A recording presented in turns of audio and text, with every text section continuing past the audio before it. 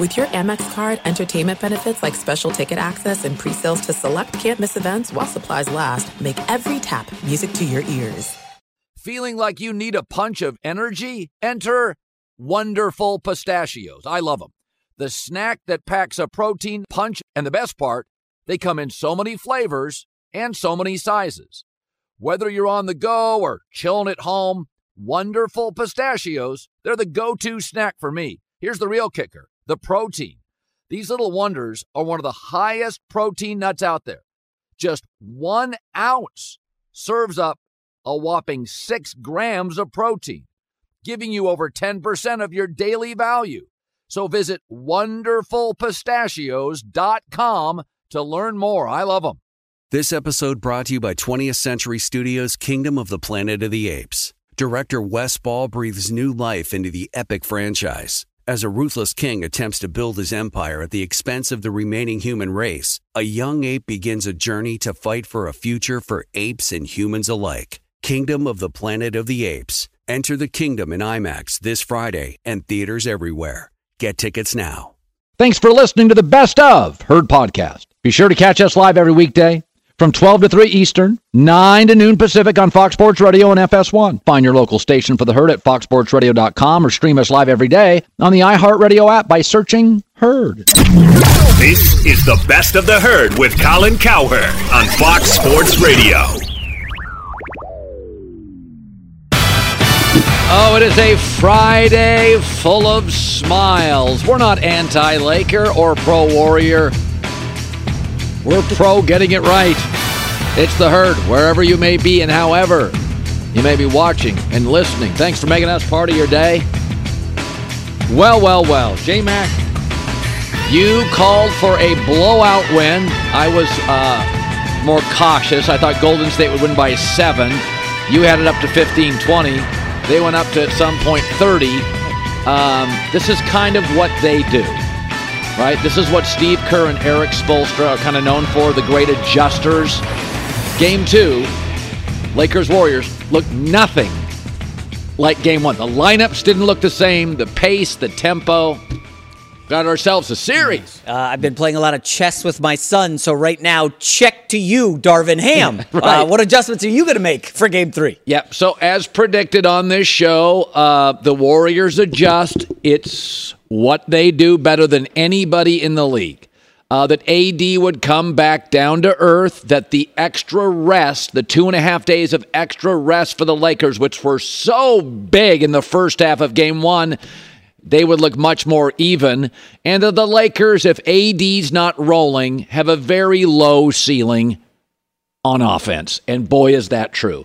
Watching the media and fans react and overreact to a Warriors loss has become an annual tradition in May and June. Kerr and Eric Spoelstra, this is what they do. Now it's up to Darvin Ham.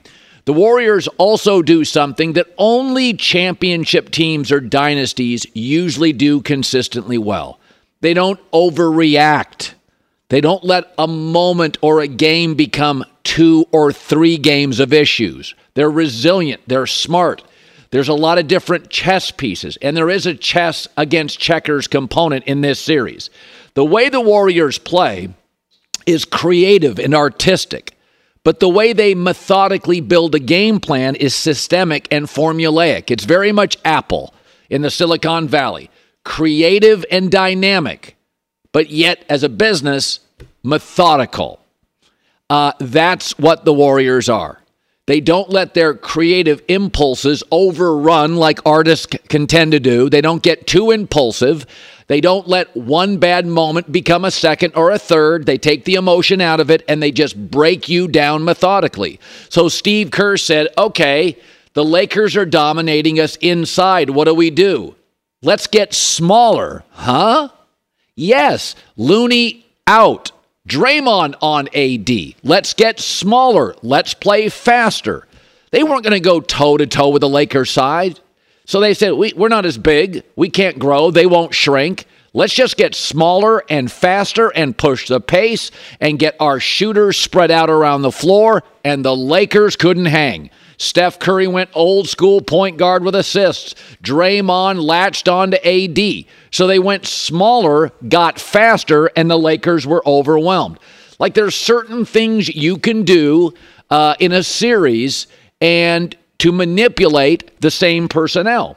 And I thought they did it last night. The Warriors ended up having a massive rebounding edge. They made AD get up and down the floor. Now 2.5 days extra rest. AD didn't have it. You watched LeBron. Pretty effective, right? He had a nice night, efficient, had no impact. AD, virtually no impact. So we said after game one, take a deep breath. Kerr's going to look at the film.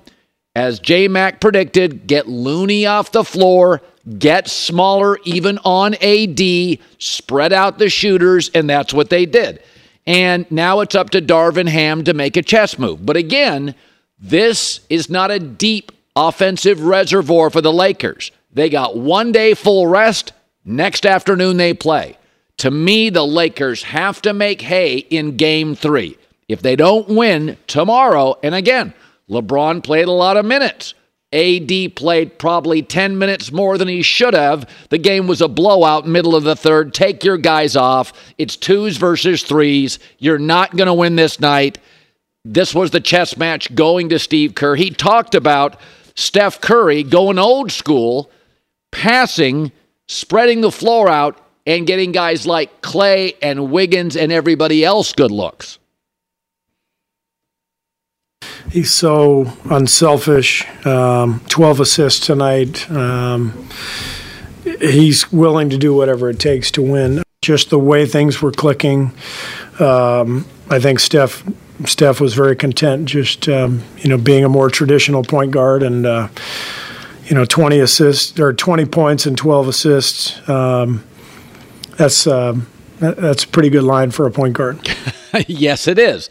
So this is what they do. They've got this reservoir of intelligence and resilience and playoff experience.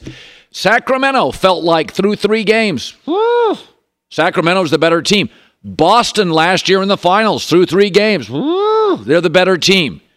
Nobody can change how they play, their lineup, their size, their resilience. This is why they're a dynasty. They've looked dead in multiple series. They looked overmatched in game 1. And instead of trying to bang at the Lakers' advantage, they got smaller and faster, and the Lakers were utterly overwhelmed and had no answers. In my argument, they played AD too many minutes. All right, and let's go to that. So there's something called game score. It's an analytic in the NBA. It's almost like passer rating in the NFL. And it shows you that when Anthony Davis is great, the Lakers are 5-0. When Anthony Davis is good, they're 5-1. When he's okay, they're a 500 team. These are not LeBron's Lakers. It is official. They are not. This is AD's team. This Laker team last night got a very strong game from LeBron. No turnovers, 10 of 18 shooting, played a lot of minutes, and they got rolled. LeBron's no longer an elite defender. He hangs out by the three-point line. This team is AD's team, and they'll be as good as AD is. When he's great, and we predicted with just a day's rest, he would come way back down to earth. He was still elite defensively, but the Warriors didn't challenge him there. They didn't let him be as dominating a force. Did you notice Steph, Draymond pulling up for free throw jumpers? So last night's a great example. There are some things you can do with a quarterback. Like you can make him more accurate or consistent, but you can't make a quarterback larger. You can't make him more athletic. You can't make him more intelligent. And with AD, the question is, does he have the alpha? LeBron in his prime embraced it. So did MJ. So did Kobe. They embraced it.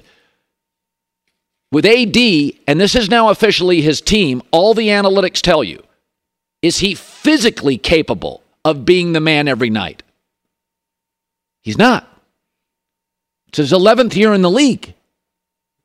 There's things you can do to alter or improve a quarterback.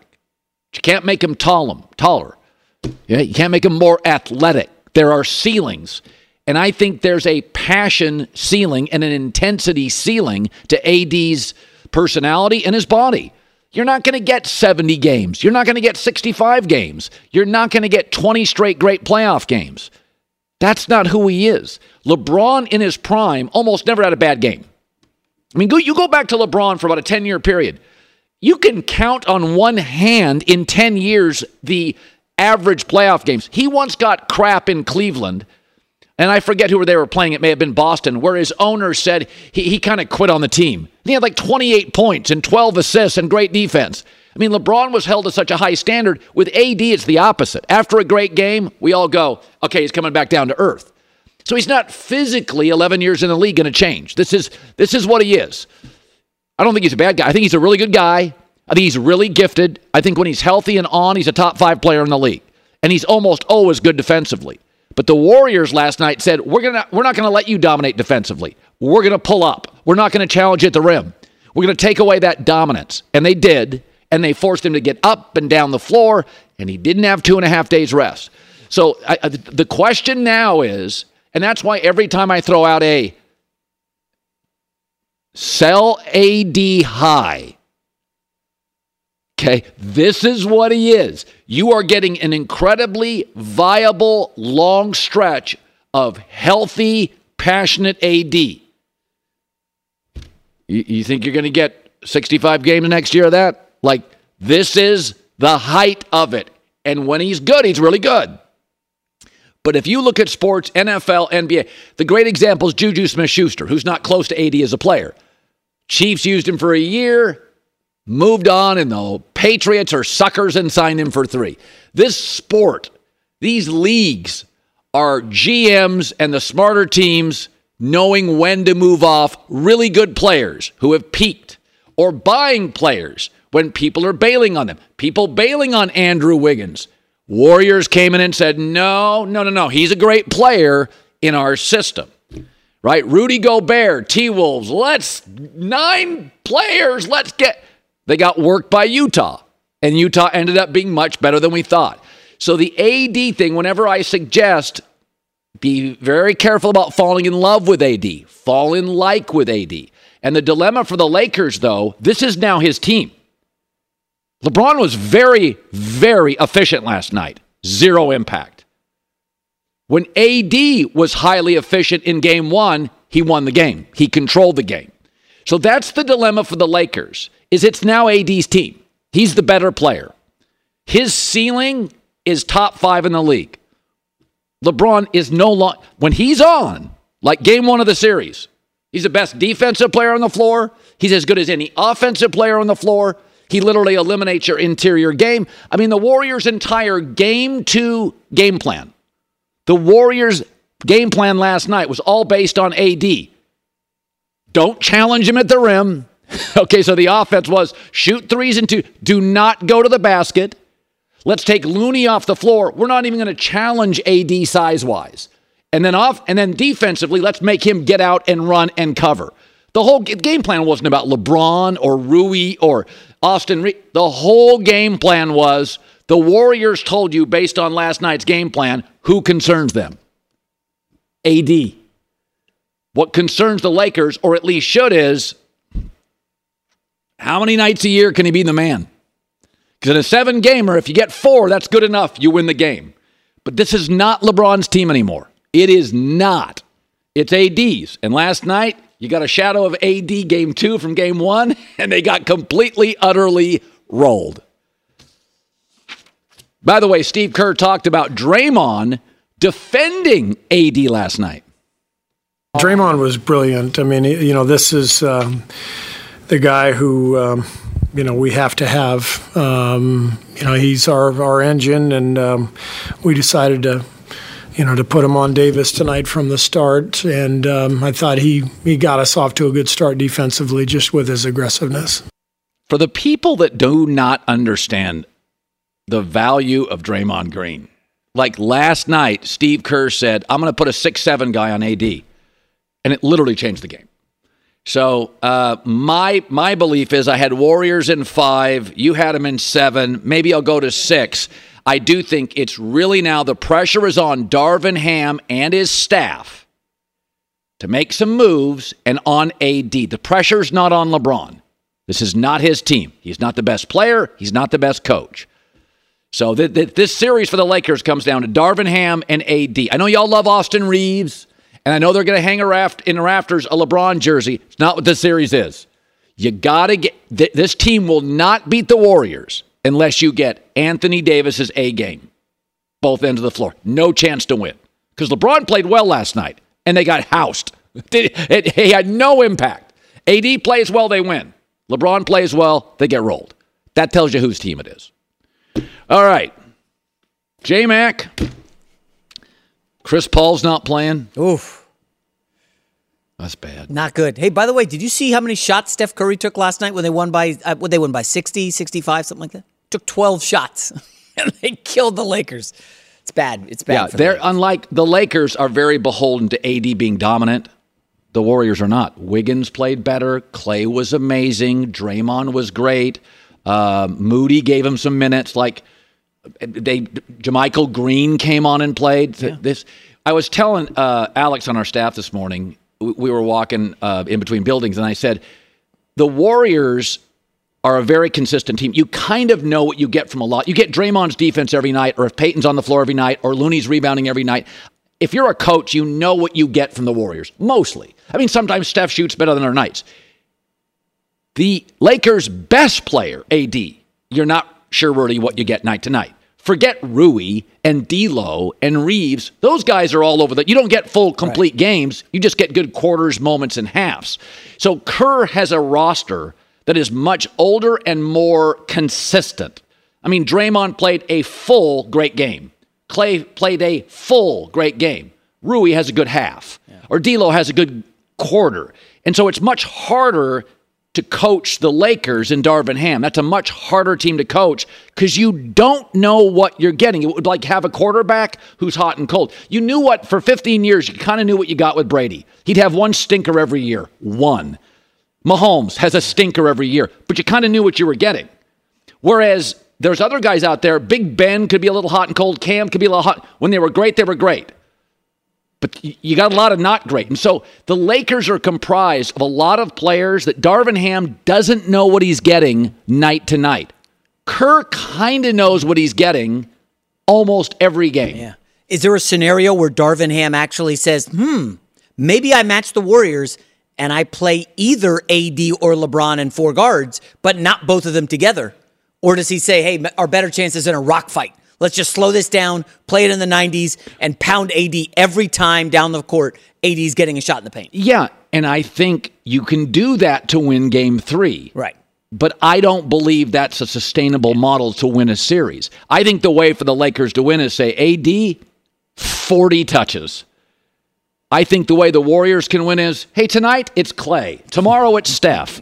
I think there's a lot of different ways to win. And I think the Warriors, not to say it's easy for Steve Kerr, but he kind of knows what he's getting if he implements certain strategies. Like they were going to get Clay and Wiggins more looks. Well, they were both very good. Clay was sensational. Like Rui was really good for a half, but then the second half's not the same. And so I think there are teams and players that are easier to coach. I think Darvin Ham's, I've said it all year, he's had a very good year of coaching. I think Darvin Ham's done a terrific job. I mean, considering what he inherited, he got a new team at the trade deadline, AD's health, I think Darvin's great.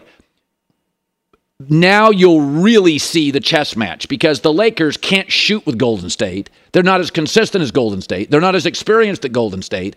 There's one way for the Lakers to win this series. It is just pound AD. So it's going to be a lot of psychology, Darvin. And by the way, now it's just 1 day's rest in between all these games. So it benefits the deeper, more experienced team, Golden State. How about LeBron? 0 free throw attempts last night. He had a great first half, 21 points. 0 free throw attempts for LeBron. Well, he's sitting outside all the game. That's what he does. No, we just talked about it. You got to go inside. AD inside, LeBron driving to the hoop. It's got to be a slow-down, half-court game for the Lakers to have a chance, I think. Yeah. Be sure to catch live editions of The Herd weekdays at noon Eastern, 9 a.m. Pacific on Fox Sports Radio, FS1, and the iHeartRadio app. Attention all wrestling aficionados. Wrestling with Freddie makes its triumphant return for an electrifying 4th season. This is Freddie Prinze Jr., and I am beyond thrilled to announce that our wrestling extravaganza is back, and joining me once again is the one and only Jeff Dye. Get ready as we highlight the most jaw-dropping matches, dissect the fiercest feuds, and uncover the latest twists and turns in the world of pro wrestling. We're dusting off our legendary side quests and unleashing a barrage of brand new segments that will keep you guys on the edge of your seat like our talks on Unsanctioned Thursdays. Freddie, you know we got to give the people what they want. This season, we have an all-star lineup of special guests who are going to be gracing our podcast, bringing with them their own unique insights, experiences, and all of that in the world of pro wrestling and beyond. Whether you're a seasoned wrestling veteran or a fresh-faced newcomer, we promise an experience like no other. So buckle up, wrestling fans. Listen to Wrestling with Freddie as part of the My Cultura Podcast Network, available on the iHeartRadio app, Apple Podcasts, or wherever you get your podcasts. If you love sports and true crime, then there's a new podcast from executive producer Dan Patrick and hosted by me, Jay Harris, that you won't want to miss. Playing Dirty: Sports Scandals. Each week, I'm squeezing the juiciest details from some of the biggest sports scandals ever. I'm talking Marcus Dixon, Olympic gymnastics, Cain Velasquez, salacious Super Bowl-level scandals.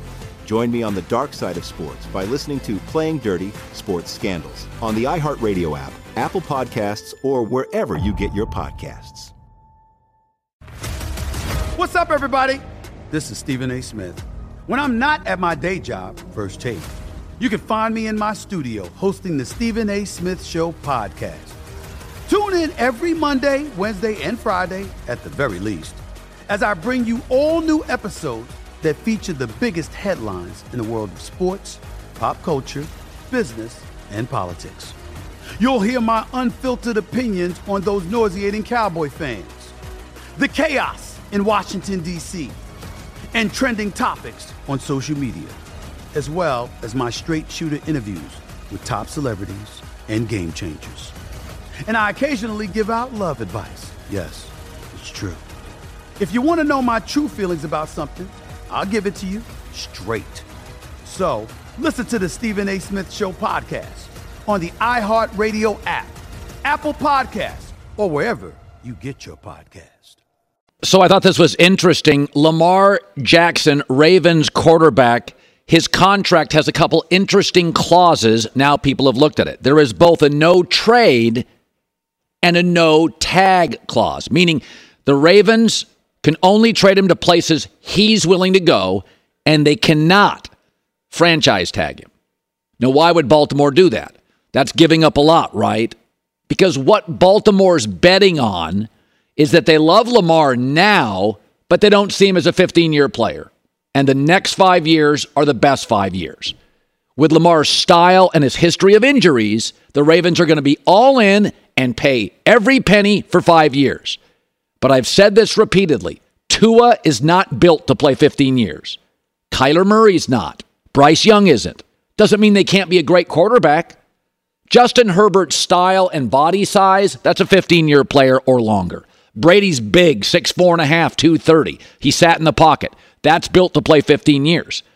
Tom Brady got a no franchise tag. Do you remember that? It was at the very end of his deal with New England. And they came to terms with, we've gotten about all we think we can get out of Tom. Let's not fight at the end of this deal to hold him. By this time, we got the rings. He's been a great player. We've loved our relationship, but we'll give this one up. And so the contract ends, and maybe Baltimore, like New England, regrets it. Because when this contract ends, Lamar's going to be 30. But remember how fast it appeared Big Ben aged, and Cam Newton aged, and Russell Wilson last year aged. Now, I think Russell rebounds, but he didn't look the same running around. Kyler Murray doesn't want to run around and get hit. And so what the Ravens are doing by putting these clauses in, they're saying, listen, we're all in for the next 5 years, but you're not going to let us franchise tag? That's fine. You're going to tell us where we have to trade you? That's fine. My guess, 3 years in, they'll start drafting quarterbacks to see so they don't get trapped. 3rd, 4th, 5th round, they'll try to find somebody. But you allow this as a business or a franchise when you don't necessarily see it as a 20-year relationship. And due to Lamar's style of play and his injuries, he's probably not. And I'm okay with it. Most businesses plan 5 years out, not 15, not 10. So if you're the Ravens for the next 5 years, you're going to be wildly dynamic at quarterback. That's a long time. This league fires a quarter of its coaches every year, meaning every 4 years, the entire league turns over in coaches. By the way, look, the longest tenured quarterback in the league right now is Dak Prescott. I thought he was young. Now he's the old guy. So the Ravens are saying, hey, this is the way the world works now. More quarterbacks are moving, getting running, getting hit. Careers, Brady's the outlier. Careers can be shorter. If I told you, you're going to buy a house, it's going to be the greatest house you've ever lived in for 5 years, but it's not a 30-year home, would you do it? I would. You're going to buy a car. It's not a 20-year car, but it's going to give you a great ride for 5 years, best time. Like Lamar Jackson for 5 years, you're in the Super Bowl bubble. I'm all for it. I'll worry about year 6 in about 3 years. I'm not worried today. It's 2023. I'm not worried about 2029 today. I'm worried about 23, 24, 25, and then we start talking. But Lamar makes you viable. Lamar wins 75% of his games in that division with Burrow, Deshaun Watson, Kenny Pickett. I need a guy. Lamar's a guy. Be sure to catch live editions of The Herd weekdays at noon Eastern, 9 a.m. Pacific. Chris Paul, one of my favorite point guards in the last 10, 12 years, ruled out tonight for Phoenix. They already trailed Denver 2-0. The Suns roster is thin and a man or two shy to begin with. This basically is the end of the Suns season. I don't even know if they can win tonight, but the roster is thin. You can't lose Chris Paul as well. So the new owner came in and they gave up depth and the future to win now. And I'm like, all right, go for a big swing. Steve Ballmer did the same. New owners do this a lot. They want to sell merch. They want to make a splash. So Steve Ballmer rolls the dice on two injury-laden stars, PG and Kawhi, and it hasn't worked. And Matt Ishbia did the same with KD. Let's give out some younger bodies to go get a star, fill the seat, sell some merch, make a big splash. It's not going to work. Mark Cuban, by the way, rolled the dice, a veteran owner. Let's bring in, erratic behavior, injury, history, Kyrie, big swing. Didn't work. Now, I think the Suns are in a much better spot, actually, than the Mavericks, who are a bit trapped now, and the Clippers. I just think Kawhi's not going to be available. 3 big swings. David Tepper did this with Carolina as well, by the way. Big swings. Now they're going the more traditional route. Getting an NFL coach, not a college guy. And so for Phoenix, the good news is Devin Booker's a star, and he's in his prime. DeAndre Ayton's a starter, a big that runs the floor in his prime, and Katie's got a couple of really good years left. He's not going to give you 90, 80 games, 70 games, but he's got a couple of good years left.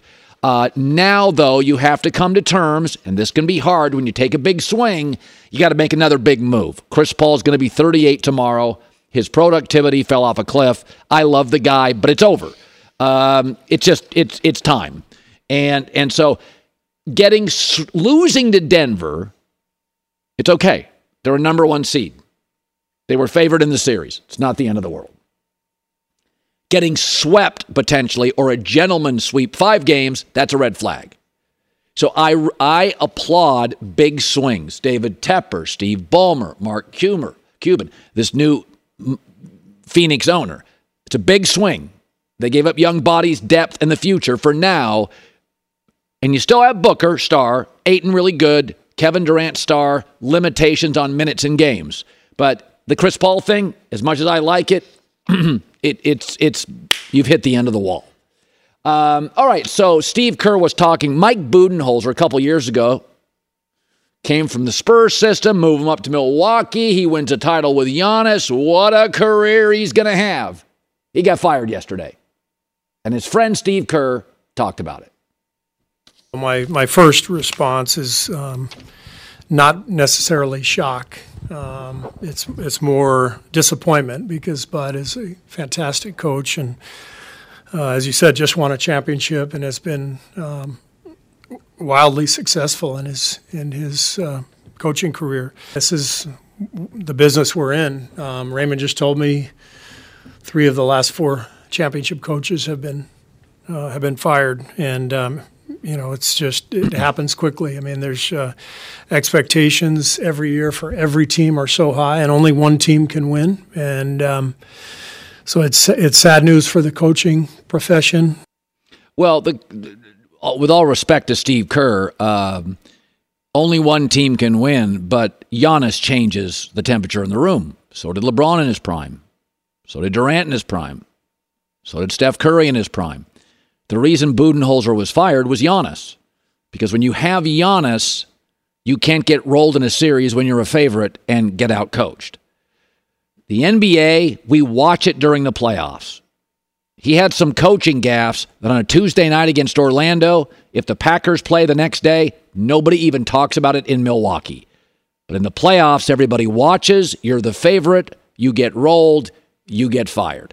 Giannis, Embiid in their prime, Steph in his prime, LeBron in his prime. There's a downside to even the best of news. That's why many people in the industry call being an NBA head coach the worst great job in America. Paid a fortune, get to coach stars. The better the stars, the higher the expectation. You'll see it in football. Brandon Staley's a really bright guy. But most of the fans wanted him out after year 2. Why? Justin Herbert's the quarterback. You see what Burrow's doing? Well, Justin Herbert. You can't win a playoff game? I mean, you can't. 27-0 lead, you lose. So it's the same thing with Zach Taylor. Zach Taylor gets to a Super Bowl. In Cincinnati, they start 2-3 last year. Everybody's going, I don't know about Zach Taylor. Why? Because Joe Burrow. Yet, in the NFL, there is one thing that wins big, a star quarterback. But no, when you get a star quarterback, the expectations, the temperature in the room completely change. And so this had to happen. I mean, again, in the NBA, David Stern, the late commissioner, would tell people this privately. We know nobody watches in the regular season. You can make coaching mistakes, substitution errors. If you have an NFL team in your city like Milwaukee, the Packers, nobody talks about it. If it's a Sunday or a Monday or a Tuesday, they're talking about the Packers. A Monday night game in Orlando, you can make a coaching gaffe, nobody cares.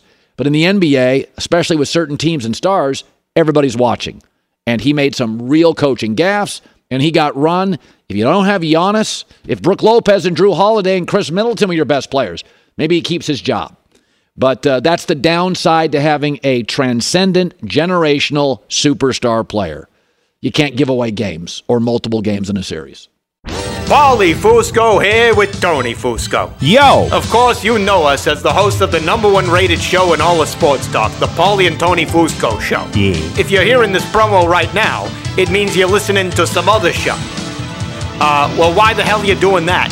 Yeah, get your priorities straight. Well, maybe, Tony, they listened to this week's episode already.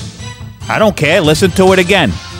Yeah, great point there, Tony. Thank Anyway, you. so you listening out there, make sure and go do that and listen to the Paulie and Tony Fusco Show on the iHeartRadio app, Apple Podcasts, or wherever you get your podcasts. Attention all wrestling aficionados. Wrestling with Freddie makes its triumphant return for an electrifying 4th season. This is Freddie Prinze Jr., and I am beyond thrilled to announce that our wrestling extravaganza is back, and joining me once again is the one and only Jeff Dye. Get ready as we highlight the most jaw-dropping matches, dissect the fiercest feuds, and uncover the latest twists and turns in the world of pro wrestling. We're dusting off our legendary side quests and unleashing a barrage of brand new segments that will keep you guys on the edge of your seat like our talks on Unsanctioned Thursdays. Freddie, you know we got to give the people what they want. This season, we have an all-star lineup of special guests who are going to be gracing our podcast, bringing with them their own unique insights, experiences, and all of that in the world of pro wrestling and beyond. Whether you're a seasoned wrestling veteran or a fresh-faced newcomer, we promise an experience like no other. So buckle up, wrestling fans. Listen to Wrestling with Freddie as part of the My Cultura Podcast Network, available on the iHeartRadio app, Apple Podcasts, or wherever you get your podcasts. If you love sports and true crime, then there's a new podcast from executive producer Dan Patrick and hosted by me, Jay Harris, that you won't want to miss.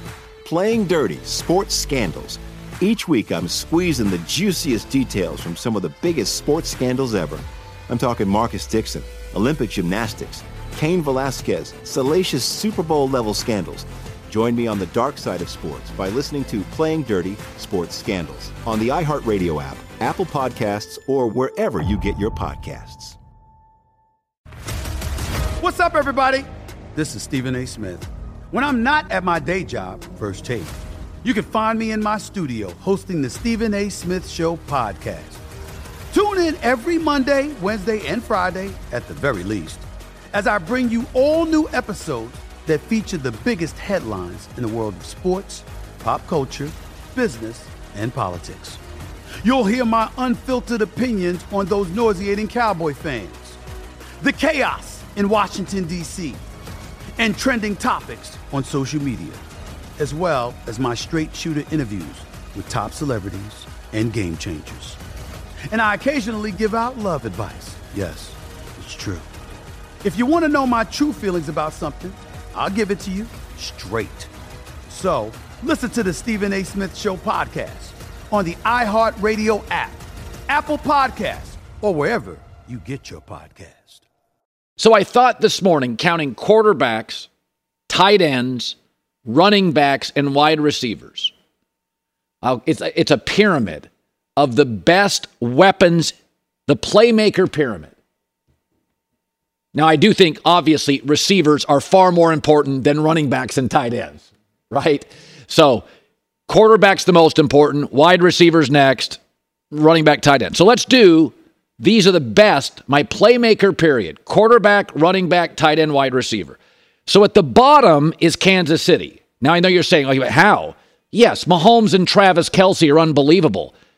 But after that, there's a big drop-off. Sky Moore, Kadarius Toney. I mean, there's a reason they keep moving guys. This team is about Andy Reid's brain, Mahomes' talent, and Travis Kelce. So they're at the bottom, which, by the way, in a 32-team league, only got 10 teams here. It's a good place to be. Next to them, I would put the Buffalo Bills.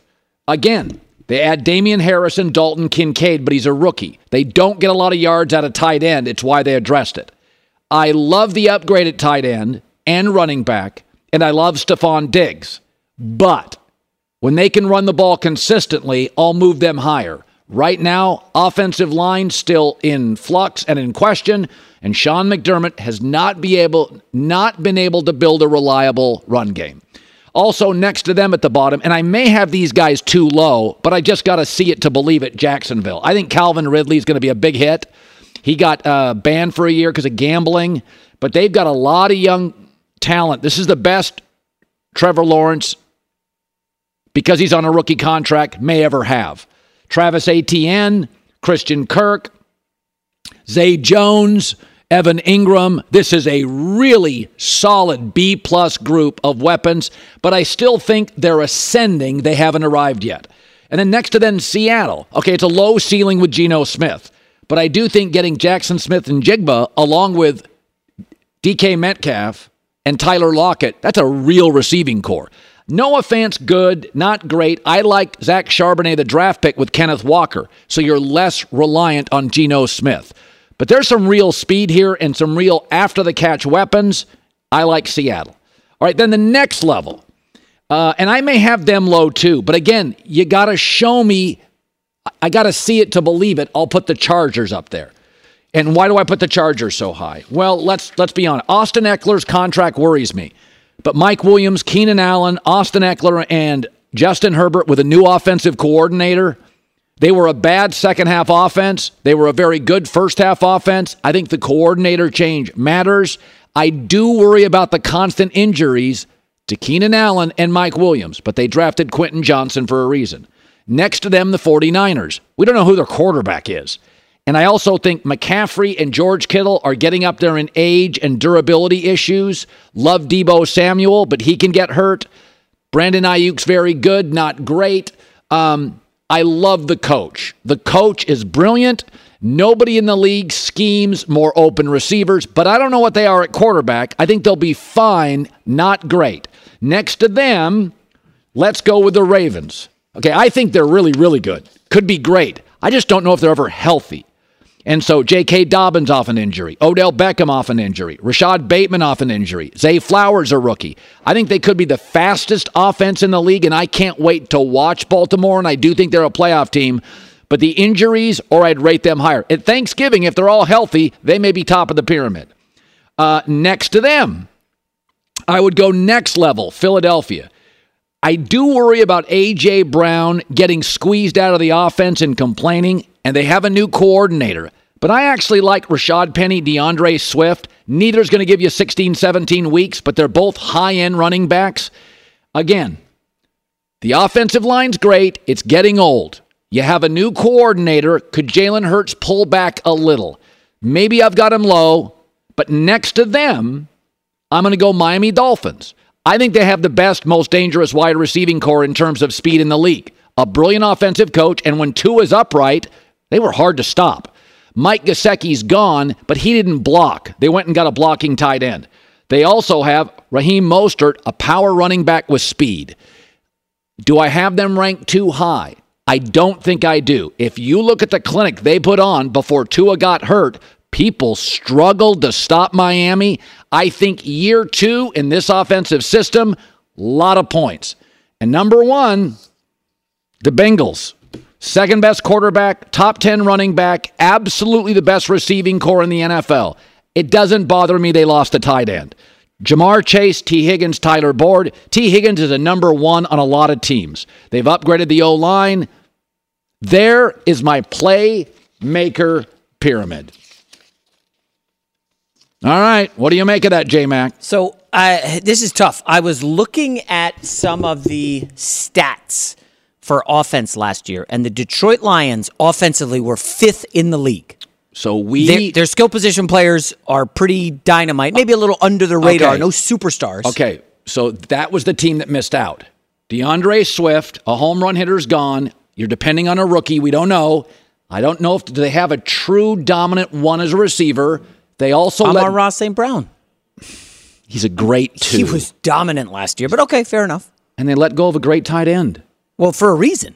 They didn't want to pay him, and then they drafted another guy from Iowa. Yeah, but Swift's gone, the tight end's gone, and their best receiver to me is an excellent 2. Okay, so how much of this is past versus projection? Well, because I would argue Aaron Rodgers will supremely elevate the likes of Garrett Wilson and Breece Hall. But do you notice? I've seen Cincinnati be great, Philly be great, Chargers be great, Dolphins be great, Niners be great, Ravens when healthy, great. All of these... Ravens? Ravens? They do win 75%. We're putting a lot on Odell Beckham coming off an ACL and Zay Flowers. And there are some numbers. I'm not going to reveal them now. We've got a long summer to go that shows Zay Flowers may have been overdrafted a little bit. Some stuff from college. We'll see. I would kick the Ravens down a tier. And again, I'm not picking on the Ravens today, but wait for the final hour. You think Lamar's any good? He's a pretty good player. Lamar decent, yeah, but this is what I love about these football discussions. You think Lamar's any good? Yeah, you spent a month saying he's never available. He's always hurt. Okay. Do you notice the top 3 teams in my period have something in common? Great receiving targets. Yeah. They don't all have great backs, but I mean, Jalen Waddle and Tyreek Hill. You can't single cover either. Jamar Chase, T. Higgins, Boyd. Yeah. A.J. Brown, Donovan Smith. So I judge Devontae Smith. I am very much a believer in wide receiving cores significantly more important than running backs and tight ends. That's why, like, Kansas City's got the best quarterback and the best tight end. The receiving core is kind of a grab bag of young guys. I think Sky Moore could be good. I honestly think the receivers are less valuable than Andy Reid's brain. Right, so that's the quirky thing here. Like, Andy Reid is so good. Patrick Mahomes is otherworldly. So you can just plug in anybody, and it's going to work, right? If the Niners had a quarterback today that was even Kirk Cousins, Niners would be number 1. They have no flaw.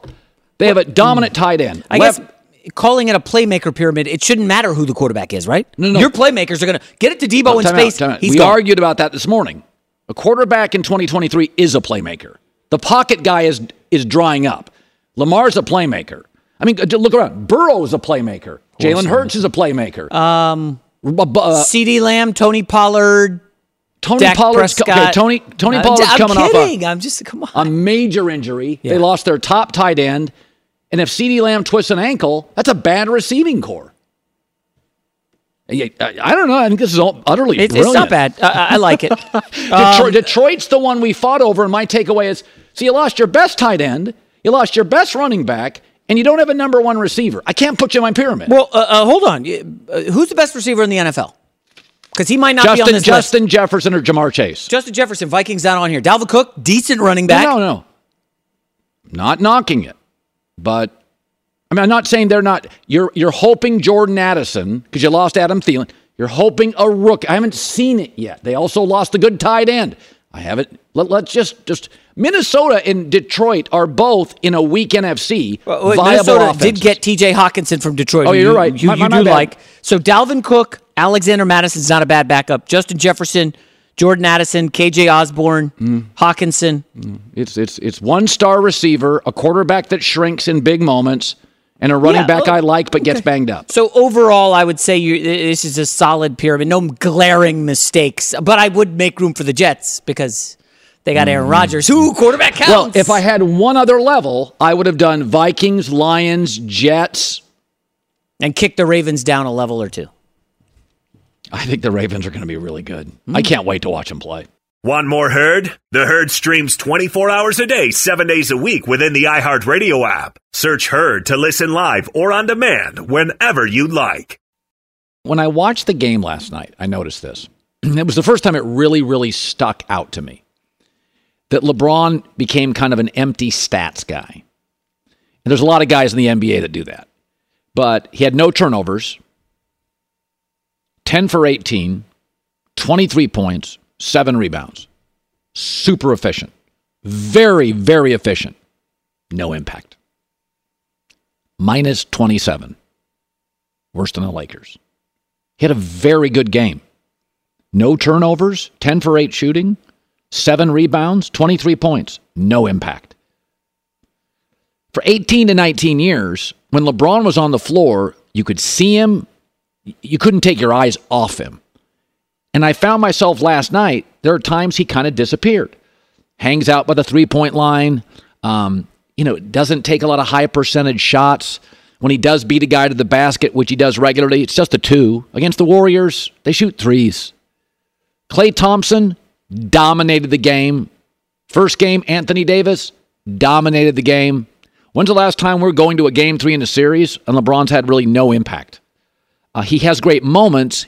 He doesn't have a lot of great games. For the record, he's probably the best basketball player I've ever seen. My prediction is LeBron will be much better in Game 3 tomorrow. Could be his best game in the series. That's what happens off a humiliating loss where he was barking at the officials. But he's only got 1 day rest. And so can he fill the energy tank back up? He played some minutes. So LeBron for like 17 years was like the lead singer of the rock band, the biggest band in the world. He was the lead singer. He's still in the band, a little bit behind. You're not watching him as much. But I mean, last night was all about Draymond and Klay.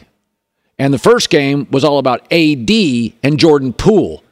And now we go to Game 3 and it's like, hasn't really been a factor. And again last night, he was very effective. I thought LeBron was excellent. No turnovers, 7 rebounds, 10 for 18 shooting. But J-Mac and I have been talking about this. It's a lot of hanging out by the three-point line. The advantage to doing that is if your team misses, you don't have to get back on defense. You're not racing back on defense. It's an easier way to play. You shoot threes, it misses, you just backpedal, you're already in position. It's an easier way to play. AD's got to be on the low block. He's got to race down. That's why when you speed the pace up, AD's running up and down the floor and up and down with a big body that's injury-prone. So it's just interesting to me. It was one of the few times I watched LeBron, and I'd ask myself, is he on the floor? For 17 years, like, it just jumped out when he was on the floor, and he played well. They were never competitive in the second half. I think he had 21 of his 23 in the first half. He was out. He hit his first 2 threes, and it's funny because we were saying he was at 18% from deep heading into this game in the playoffs. I was like, uh-oh. LeBron doesn't want to lose. He wants to steal this game, and then nobody else on the team stepped up, Colin. So here's Austin Reeves is playing poorly. Austin Reeves is my guy. You know I like Austin Reeves. He's a guy. He's not anybody's guy. What are you talking? Can we run the footage from Memphis when he was torching John Morant and company? Like, lit them up. Austin Reeves, the hillbilly Kobe. Memphis. Here's LeBron trying to keep up with the Warriors. LeBron, you've seen them go on crazy runs in games and all your battles with them. What's sort of the key to not letting those build and stack, and how do you kind of have to combat that? You got to keep scoring. Get to the free throw line. as well, or just get points in the paint. They're going to go on runs. That's what they do. But you got to keep scoring, try to hold the fort down, obviously. But you give credit where credit is due. They played exceptionally well tonight, and we didn't. And the series is tied 1-1, so that's where we're at. For the record, when LeBron drove last night, they didn't foul him. They just let him score.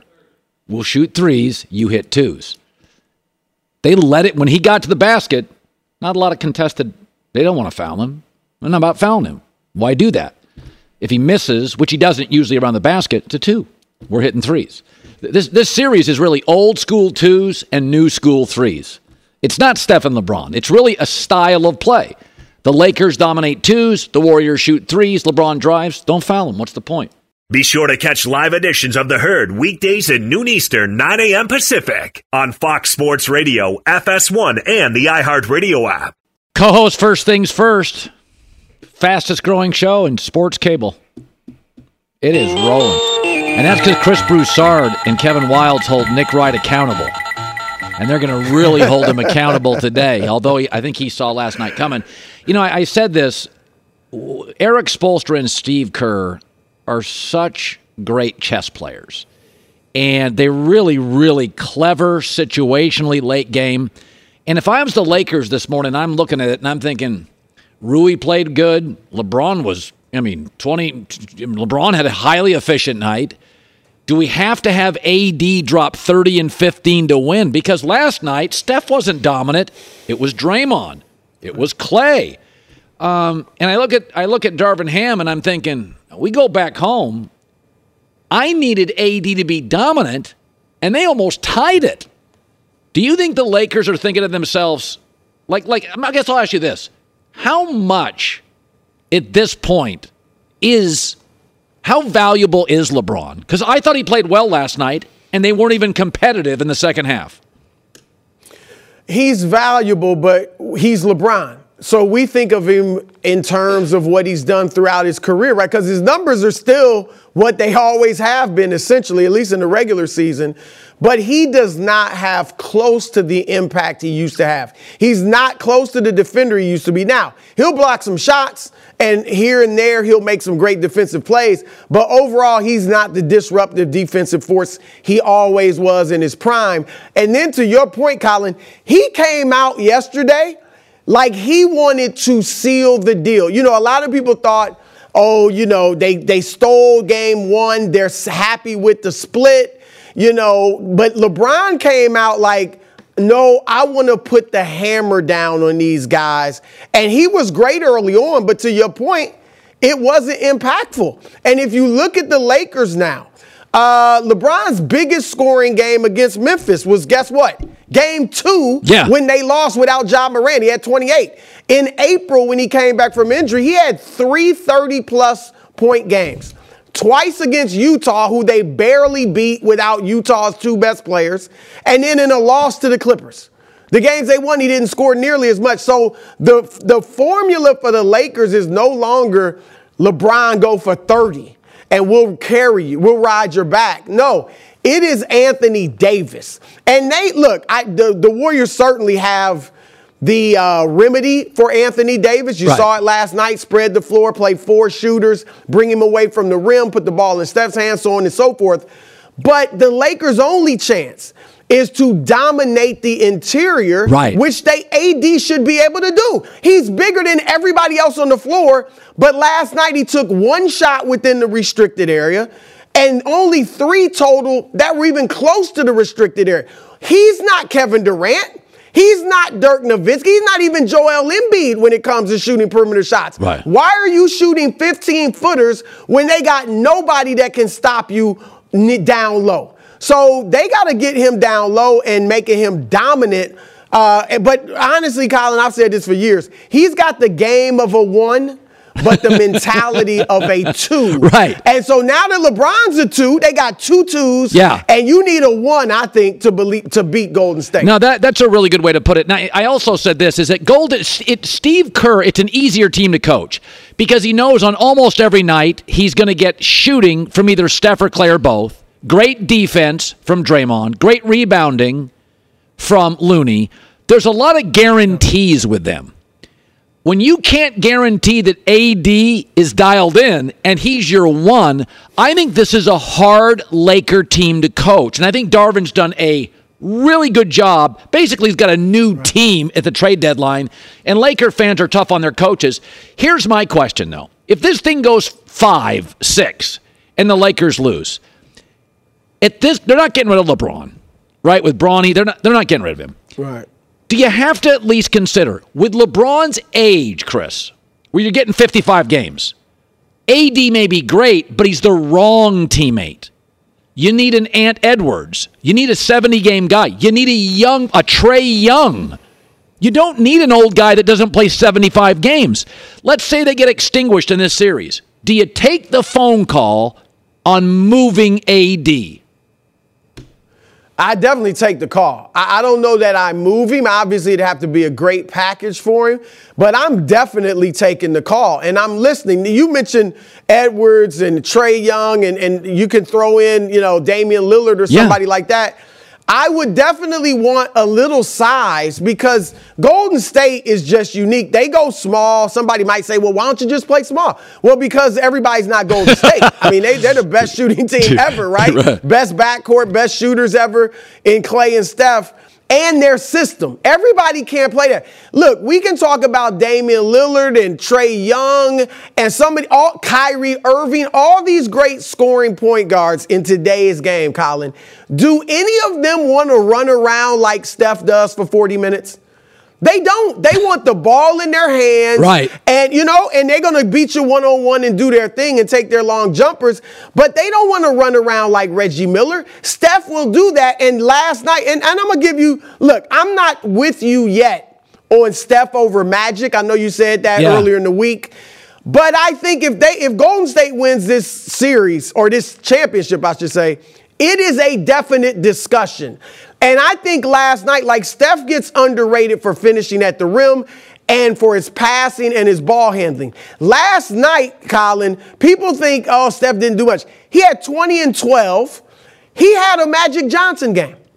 He only took 12 shots, and he dominated the game. And so he's showing you, look, I could play like more of a regular point guard if that's what it called for. Because remember, under Mark Jackson, they did play this way, high pick and roll. And Steph was 24 points, 8 assists a game, his highest career assists for a season. So he showed last night, kind of to your point, he could play. I'm not saying he'd be Magic if he played this way totally, but he can play that type of game as well. He's just such a great shooter. He can do both. So, I just think that you got to listen if you're the Lakers. And maybe you even make calls. I'm not saying you shop him or trade him, but see what you could get for him for sure. I think Celtics 76ers is fascinating. Boston matched up very well with them. Then in game one with no Embiid. And it's funny, the Sixers all year, 13-5 without Embiid, a higher net rating. There's a certain clarity on offense where they're kind of like Maxey Harden. Now, I'm not saying Embiid doesn't deserve this, and he's great. But now it goes back. They got home court. Do you give Philadelphia, even with an 80% Embiid, a shot? Because I'll tell you, when you watch game one, they went toe-to-toe. And I have real questions about the Celtics. If these games are close, I can argue between Embiid and Harden. I got the two better closers to take one shot. So, I mean, do you give Philadelphia a shot? I don't. I think I'm more down on Philadelphia than most. And I think it's because all these past years seeing Harden in big moments struggle. I know how great he is, but I've just seen so many big playoff moments where he doesn't play his game. I've seen Doc drop so many series when they should have won and could have won. He's the only coach ever to drop multiple 3-1 leads in a series. He's done it 3 times. And even Embiid, I've seen be really good, but not as great as he could be in some playoff moments. So they're at the point where I got to see it to really believe it. And I just think Boston's the better team. Colin, I think it'll go 6, but I would be stunned if Philadelphia beat Boston. And one reason is I think they've got Embiid's and the Sixers number. Embiid is 1-9 against Boston in the playoffs, and a lot of these players are the same. Jaylen Brown, Jason Tatum, Embiid himself. Yeah. He was 1-3 against them this year. The game they won, he scored 52 points, but he played well. He'll play well individually tonight. But what Boston can do is bring him out on the floor because they only play one guy that's not a three-point threat, and that's Robert Williams III. Yeah. Al Horford brings Embiid away from the basket. Yep. That opens up drives for the other guys. And Embiid's not great at closing out on threes, understandably. So I think they've got the formula to beat Philadelphia. Look, Philly, like I said, I think they'll get one of these two next games, but I think Boston wins in 6. All right, first things first, will be great today off the the hemorrhaging Lakers. Nick Wright, Chris Broussard, Kevin Wildes. It's a fun watch. Good seeing you, buddy. Have a great weekend. All right, Colin, you too. It's Freddie Prinze Jr. and Jeff Dye back in the ring. Wrestling with Freddie makes its triumphant return for an electrifying 4th season. Hey, Jeff, are you ready to rumble our way into an all-new season of Wrestling with Freddie? You better believe I have. I've been practicing my body slams, and I'm jacked. All right, don't go injuring yourself now. We'll be highlighting the best stories and matches of the week in wrestling from AEW, WWE, and have one-on-one talks with the best talents in the world of pro wrestling. Listen to Wrestling with Freddie on the iHeartRadio app, Apple Podcasts, or wherever you get your podcasts. Imagine you ask two people the same 7 questions. I'm Minnie Driver, and this was the idea I set out to explore in my podcast, Minnie Questions. This year, we bring a whole new group of guests to answer the same 7 questions, including Courtney Cox, Rob Delaney, Liz Phair, and many, many more. Join me on Season 3 of Minnie Questions on the iHeartRadio app, Apple Podcasts, or wherever you get your favorite podcasts. 7 questions, limitless answers. More Than a Movie is back with Season 2. I'm your host, Alex Fumero, and each week I'm going to talk to the people behind your favorite movies. From The Godfather, Andy Garcia. He has the smarts of Vito, the temper of Sonny, the warmth of Fredo, and the coldness of Michael. To the legend behind La Bamba, Lou Diamond Phillips. When I walked in, I didn't think I had a shot at Richie because John Stamos' picture was already up on the wall. Listen to More Than a Movie on the iHeartRadio app, Apple Podcasts, or wherever you get your podcasts.